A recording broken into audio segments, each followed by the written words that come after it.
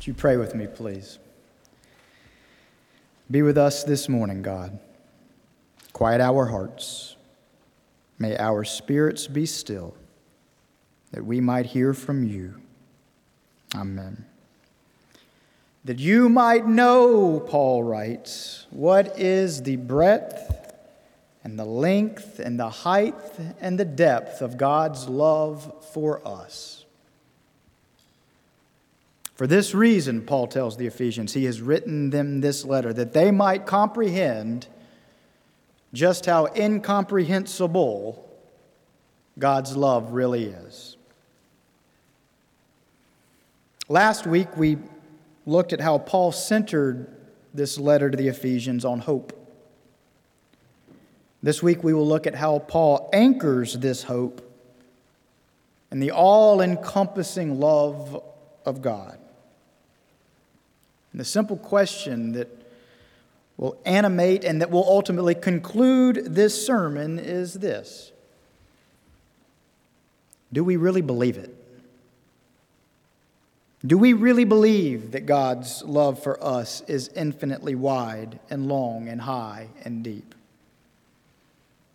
Do we really believe that God's love for us is, to use the Apostle Paul's word, immeasurable? Do we really believe it? To believe it confounds our very idea of love, of how we come by love, and of how we hold on to love. For we live in a world in which all things had are earned, and in which all things retained are retained by cultivation. Thus, when it comes to love, we think we must earn it in order to have it, and that we must consistently prove our worthiness in order to retain it. Or perhaps this is how love works between human beings in this fallen, broken world. But such a love is not very wide, not very long, not very high, not very deep. No, in fact, so far from being immeasurable, this kind of love is quite measurable indeed. We just place the debt column alongside the credit column, and then we see how things factor out.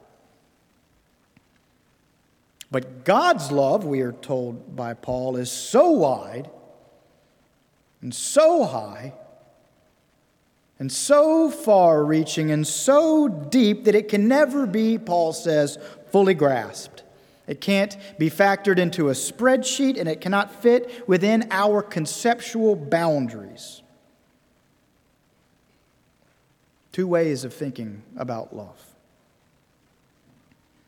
And so in the face of such a stark contrast between conceptions of love, we find ourselves in a position in which we must decide ultimately for ourselves. Is God's love for us like human love? That is, do we approach it and attempt to understand it and try to live in light of it as if it's the same kind of love with which we ourselves love others? Or is God's love indeed something like the Apostle Paul says it is, something boundless and eternal and fully incomprehensible? Something altogether different than the kind of love that we can muster and even fathom on our own. Which is it? That is the question. Today and all days. And so much rides on our answer to it. In a sermon several weeks ago, I used an illustration that the writer David Foster Wallace used to open his now famous 2005 Kenyon College commencement address, and I'd like to revisit that illustration right now. In it, two young fish are swimming along in the ocean when they happen upon an older fish who, in passing, says, "Morning, boys, how's the water?" And the young fish swim onward, and A few more seconds go by until one of the young fish looks over at the other young fish and says, "Wait, what's water? What's water?" It's a cute and helpful illustration because it awakens us to how we can be encompassed by and sustained by things that are so total that we don't even realize they're there. Well, I bring up this helpful little illustration again this morning in order to suggest that this is what God's love is really like. Which is to say, perhaps rather than think of God's love as a love like everyday human love, simply multiplied by an incredibly large number, perhaps instead of that, we should think of God's love as a setting, as a background, as a holding force, as an ever-active domain in which we live and move and have our very being. And here's what I mean by that. When we think of God's love on the terms of love as we know it, we then tend to think of God's love as transactional in nature. Sure, we think of God as far more patient and far more forgiving and far more merciful than we ourselves are. But still, at the end of the day, if this is how we conceive of God's love, then we constantly wonder whether we have or have not earned the mark, whether we have or have not lived up to the standard, whether we are or are not indeed worthy of it. Daily we ask ourselves that. And no matter how we answer the question today, in this paradigm, the answer is always subject to change tomorrow, because even if had, this kind of love must always be retained. However, if we think of God's love as that which holds us and steadies us throughout the day, if we think of God's love as that which is always out before us, even when we don't sense it there at all, if we think of God's love as the foundational condition that makes all other things possible, as something that holds us before we even know we need it, and as something that we can never lose because no matter what, it is always there. Well, if we can indeed heed Paul's advice and come to conceive of God's love this way, then we can begin to accept our brokenness as human beings in a healthier, more life-giving way. And we can begin to see our inability to live up to the mark, whatever that mark might be in our mind, as the simple consequence of being human in a broken, fallen world. Which is to say, if we can begin to conceptualize God's love in this way, we then open ourselves up to grace from God, and thus to grace for ourselves. And by grace you have been saved, Paul writes. And this is not your doing. It is the gift of God. Love is that which holds us. Love is that which surrounds us and sustains us and propels us even when we don't know it. The love with which God loves us, Paul writes, describing this kind of all-encompassing love. A love that holds us. Let me close with a story. My junior year of college, I returned home one weekend in the late spring after having made a hugely consequential decision about my future. And in returning home that weekend, I was torn about whether I had made the right decision. And I remained torn about it for years to come. In fact, to this very day, I can't tell you whether I think I did or did not make the right decision. Thus, needless to say, I returned home that weekend anxious and disoriented and unsure about a great number of things. Was I failing the test of life? Was I passing it?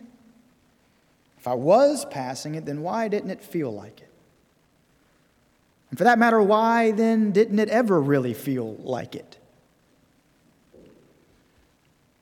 In short, here was one of those times in life when the question of God's love and my own worthiness as a human being, two things which can never be fully separated,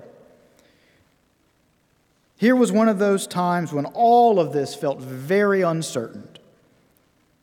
And please understand, it's critical that you understand, this was not one of those moments when I'd simply made a mistake or known that I'd sinned against God and myself. There, of course, had been plenty of times like that too. But no, this was one of those moments that is far more existentially terrifying than facing the reality of a specific sin or a particular shortcoming.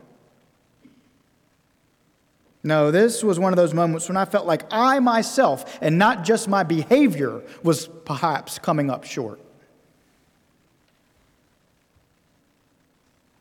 But then I arrived home. And follow these next details very closely because they are, in fact, the real point of the story. But then I arrived home.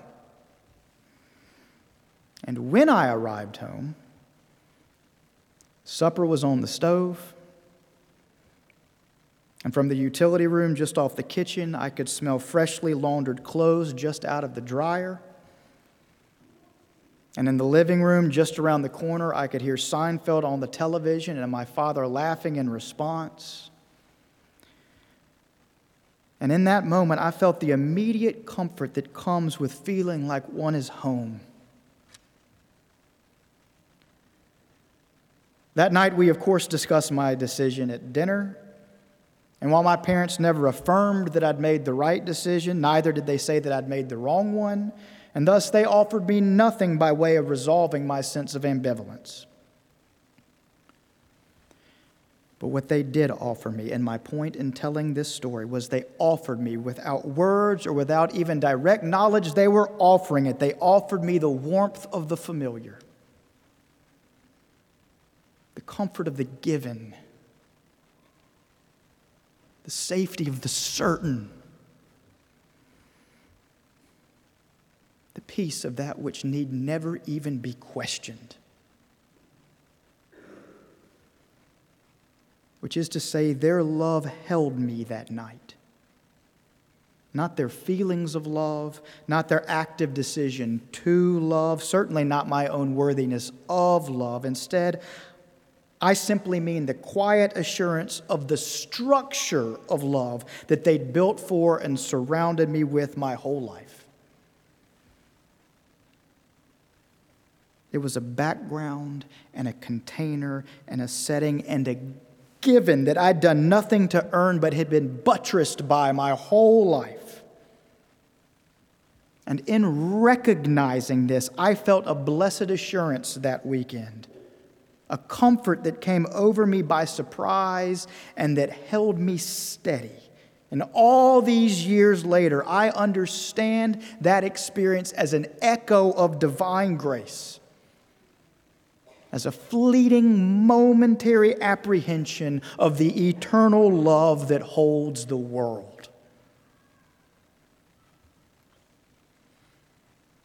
Love, novelist Wendell Berry writes, describing this exact experience, includes the world and time as a pregnant woman includes her child whose wrong she will suffer and forgive.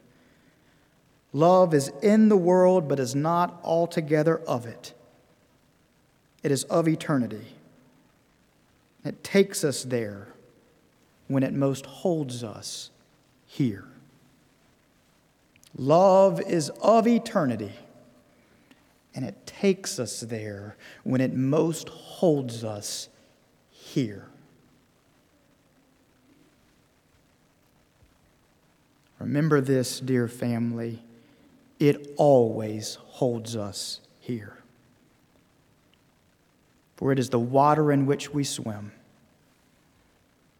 It is the setting in which we live and move and have our being. It is the structure of life that, due to its utter givenness, we almost always take for granted. But it is always there. Yes, the eternal love of God is so high and so long and so wide and so deep that, as Paul says, it cannot even be measured. This, Paul says, is the love with which God loves us. It is breathtaking to even think about. And so again, the simple question before us this morning is this: do we really believe it? So much grace is waiting on us. If only we can answer yes. Amen. And I will now be down front to receive any this day who might want to accept this